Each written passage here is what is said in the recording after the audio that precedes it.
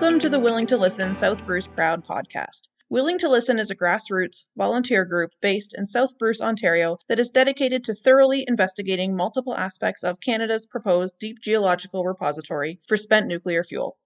I'm Sheila Whittick, and I'm so excited to have you join me as we delve into this controversial project.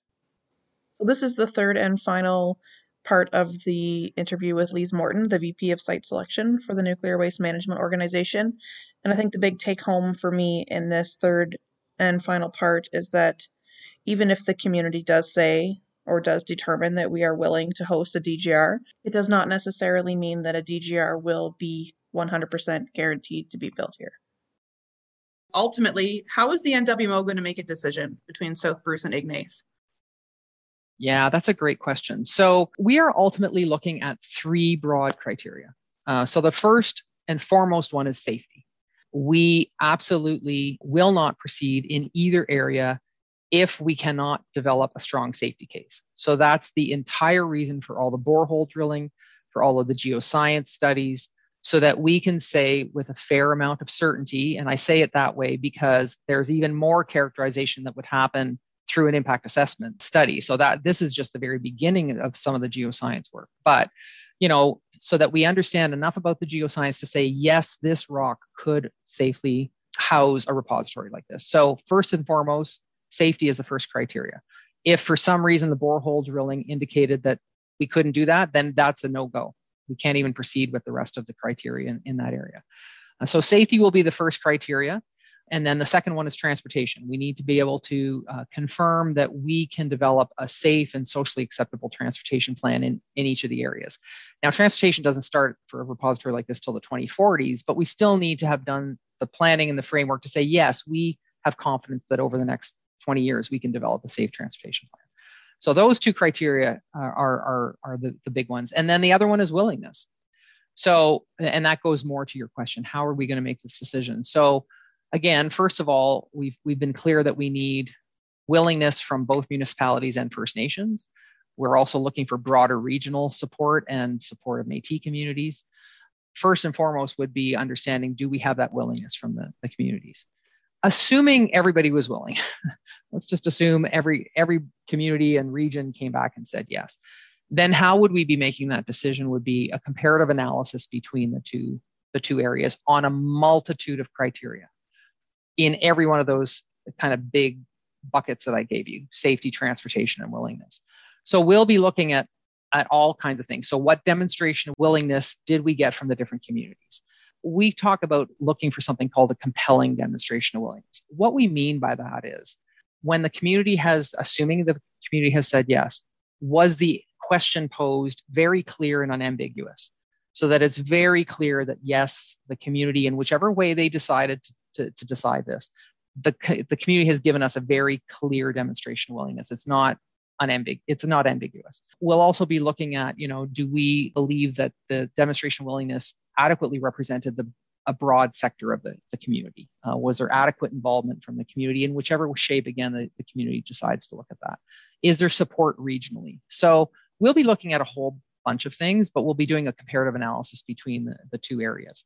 And I should point out, actually, another really good document, if people have time to read things, there's a document on the NWMO website called Moving Forward Together, and it's a 2010 document. So the site selection process was actually designed a decade ago, and we continue to follow it. So it lays out kind of what the next steps are and how we would make that decision. But ultimately, we will be looking at the two regions, in a lot of detail and doing a comparative analysis between the two and making a decision from there. And I just want to be clear that the decision gets made by the NWMO president and CEO, ultimately. Okay.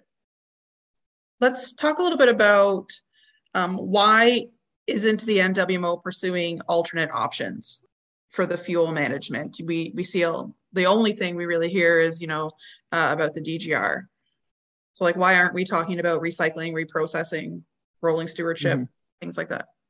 Yeah, so I mean, again, a couple answers that I would give on that. So first, again, a bit more of a historic perspective. So when the NWMO was formed, again back in 2002, under the mandate of the Nuclear Fuel Waste Act, one of the first things to do was to go out and talk to Canadians about what do you want to see done with this fuel. And so again, all of that's detailed on the website, that kind of history. And one of the things that communities told us back then, Canadians, and this was Canadians across the country, Indigenous communities, various organizations. It was a kind of a broad spectrum of society. One of the things that they said is, first of all, that they wanted to see that the solution would continue to be pursued now rather than later, and that people wanted to see a solution and not push this on to future generations. They also wanted to make sure that solutions would be flexible and adaptable to changes in societal expectations, changes in technology. So you sometimes hear the process called adaptive phase management. Well, the adaptive means, again, acknowledging the fact that things are going to change and that we need to respond to changes in society. But so why are we pursuing different methods? So again, those early studies also looked at different options and looked internationally at what different options are.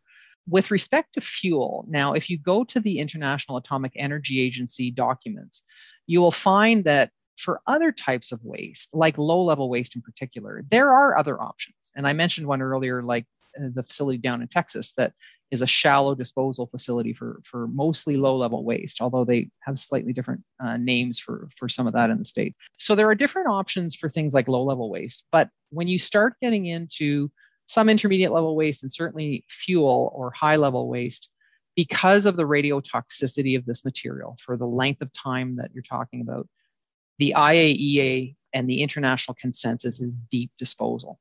You need the containment that can be provided at depth to manage this material over the lengths of time that you need to manage it. So that kind of is what drives you to deep disposal, and certainly not shallow disposal of fuel.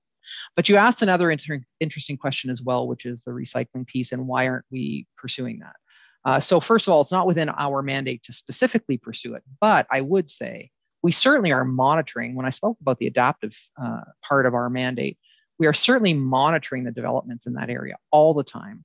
There's actually a really good document on our website called the Watching Brief. I think it's the Watching Brief on Advanced Fuel Cycles, I think is its official title. And it gets published and refreshed routinely. And that's a really good report that talks about what's happening internationally in this area. What countries are reprocessing fuel, which ones aren't, et cetera. So a couple comments on that. There is one, at least, small modular reactor vendor that is talking about and pursuing the potential to recycle CANDU fuel. Some of the other small modular reactors don't use CANDU fuel, but there is one that's looking at that. And NWMO certainly is monitoring what's happening with that. And certainly, I think anybody would welcome a technology that would come in and reuse some of the CANDU fuel. But I guess a couple points I would point out. Even with reuse of fuel, which we would be more than happy to support, it doesn't eliminate the need for disposal. Even if you take that CANDU fuel and you put it through a new reactor technology or whatever it might be, you would still end up with a fuel product that comes out the other end that would still need to be dealt with and disposed of in the same way. So, we're absolutely keeping an eye on all of that. We're not saying that that's not an option. And the other thing too that's important to note is that assuming a facility, the repository would be built in the 2040s, the facility is then in operation for decades, and then like 40 to 50 years. And then it goes through like an extensive monitoring period, we assume for 70 years, but it'll be future generations that decide if they've done enough monitoring and if it's time to close the repository. But that whole time, there's the ability to go in, if new technologies come along, to retrieve the fuel and to reuse it. So there's still many, many decades in which you could do that. But I just really want to point out, all of that is great. I would welcome all of that to happen. But eventually you would still need to dispose of the byproduct that would come out of those things too. So you'll still eventually need disposal.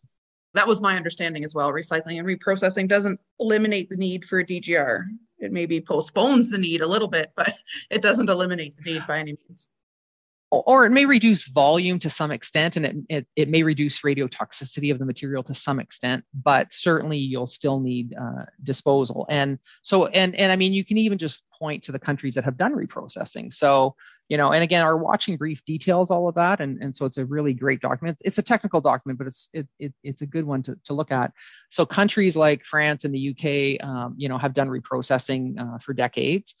They still need disposal. They actually end up with other byproducts from the reprocessing that also need to be managed. So, we just need to be cautious that we understand that technologies still have byproducts that will come out of them that need to be managed.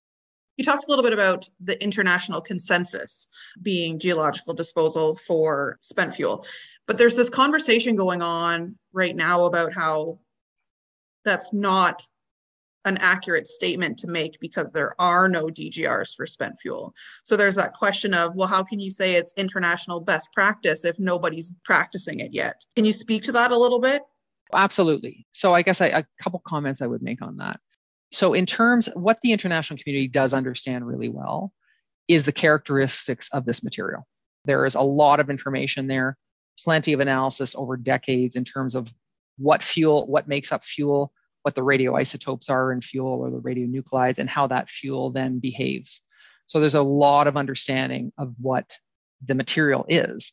And as a result of that as well, there's a lot of understanding of how that material needs to be managed, shielded, et cetera, to be able to protect people in the environment. We know all of that because we're having to handle that material now across the world. We're having to protect workers every day now with that material. So we do understand that very well. We understand how to keep people safe and keep the environment safe at surface now. What we also know internationally as a community is what the underground world looks like to some extent. We understand geology, and we can understand from a geological perspective how rock behaves and how water movement through rock behaves. And so we do understand those things. While we may not have an operating repository internationally for fuel yet. First of all, there is one being constructed. It's being constructed as we speak in Finland. There will be an operating repository for fuel in operation in the next couple of years. And so certainly we are paying close attention to that. And they've done, some pilot tests. They understand what they're dealing with. And so we can take a lot of the lessons learned from what's been done internationally. The other thing I would point out, though, too, is that there are other deep geologic repositories in operation across the world. They may not be specifically for spent fuel, but some of them have intermediate level waste in them. And some of them have been in operation for many years, for example, in Sweden and others. Korea has one. And yes, while they may not be for fuel, intermediate level waste itself also needs containment. So we already understand what it's like to store this type of material. And I'm not trying to say, I don't want to be disingenuous and say intermediate level waste is the same as fuel. I'm not saying that. But we understand how to protect against radionuclides and what that transport and containment of radionuclides look like. And we understand that underground.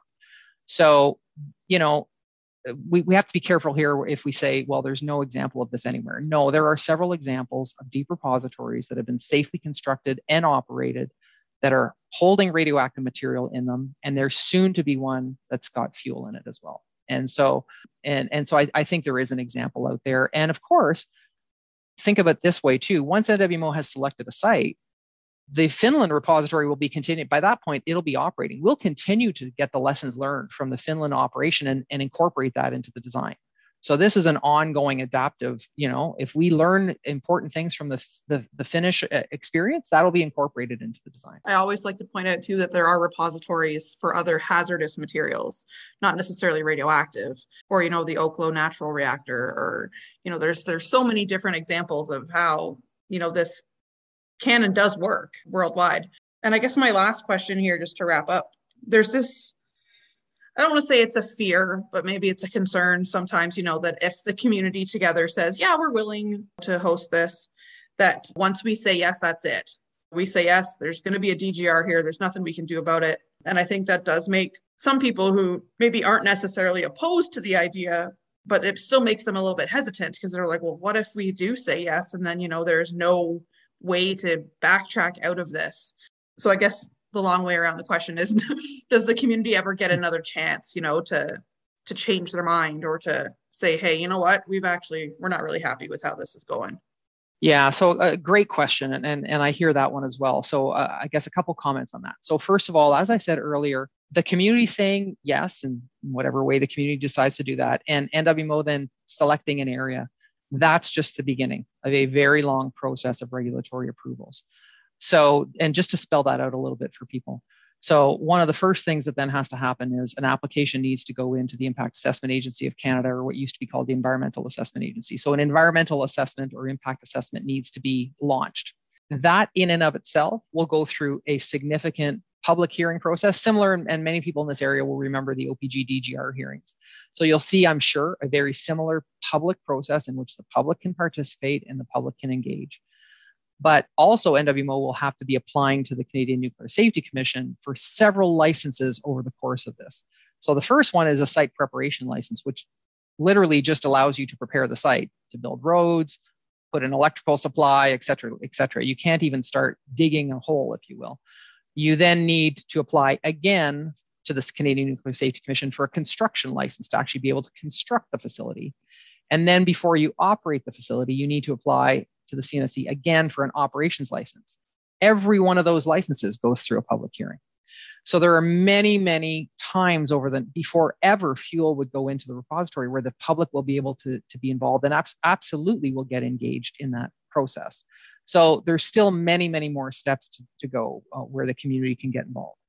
But the other piece as well I spoke to earlier, which is that I think it will be important to define what the community's role is going forward and how does the community continue to have a voice. And that's something I would anticipate that we would work with the community on and detail in what I spoke about earlier, a partnership agreement of some sort. And that can range everything from, as I mentioned earlier, certainly the community will continue to have a seat at NWMO's advisory council as is mandated under the Act. I would anticipate that, very likely you would end up with an ongoing community liaison committee or CLC type of a committee in operation in the community, another way in which community members can get involved. So I could see many opportunities for how community members could continue to get involved. And the other thing I would say as well is that, I guess just to be clear for everybody, unless the project gets approval under the Impact Assessment Act, it doesn't happen either. So just because the community says yes doesn't mean that it's good to go. One of the very big first gates that would have to happen is that NWMO would have to the satisfaction of the regulators, demonstrate that we've met the requirements of the Impact Assessment Act. And that requires significant volumes of information and material to be provided to a regulator and to be scrutinized and challenged in a public forum. So, there's a lot of information that would end up having to still be produced and provided to a regulator to get their approval. So yeah, there are a lot of steps still to go. And I would just say, absolutely, we can continue to define what the community's role is going forward. That's something that I would encourage community members to want to understand. You should want to know what your role is going to be going forward. Yeah, absolutely. I agree. I definitely don't think that if the community were to say yes, that it's a good idea to just disengage at that point. I think if anything, that's the time to get more engaged. But no, I really appreciate you taking the time today to talk to me, Lisa. This is great. No problem. Thanks for having me. And that's it for this episode of Willing to Listen South Bruce Proud. I look forward to further investigating Canada's plan for spent nuclear fuel along with all of you. Thanks so much for joining me, and remember, we don't have to agree on anything to be kind to one another.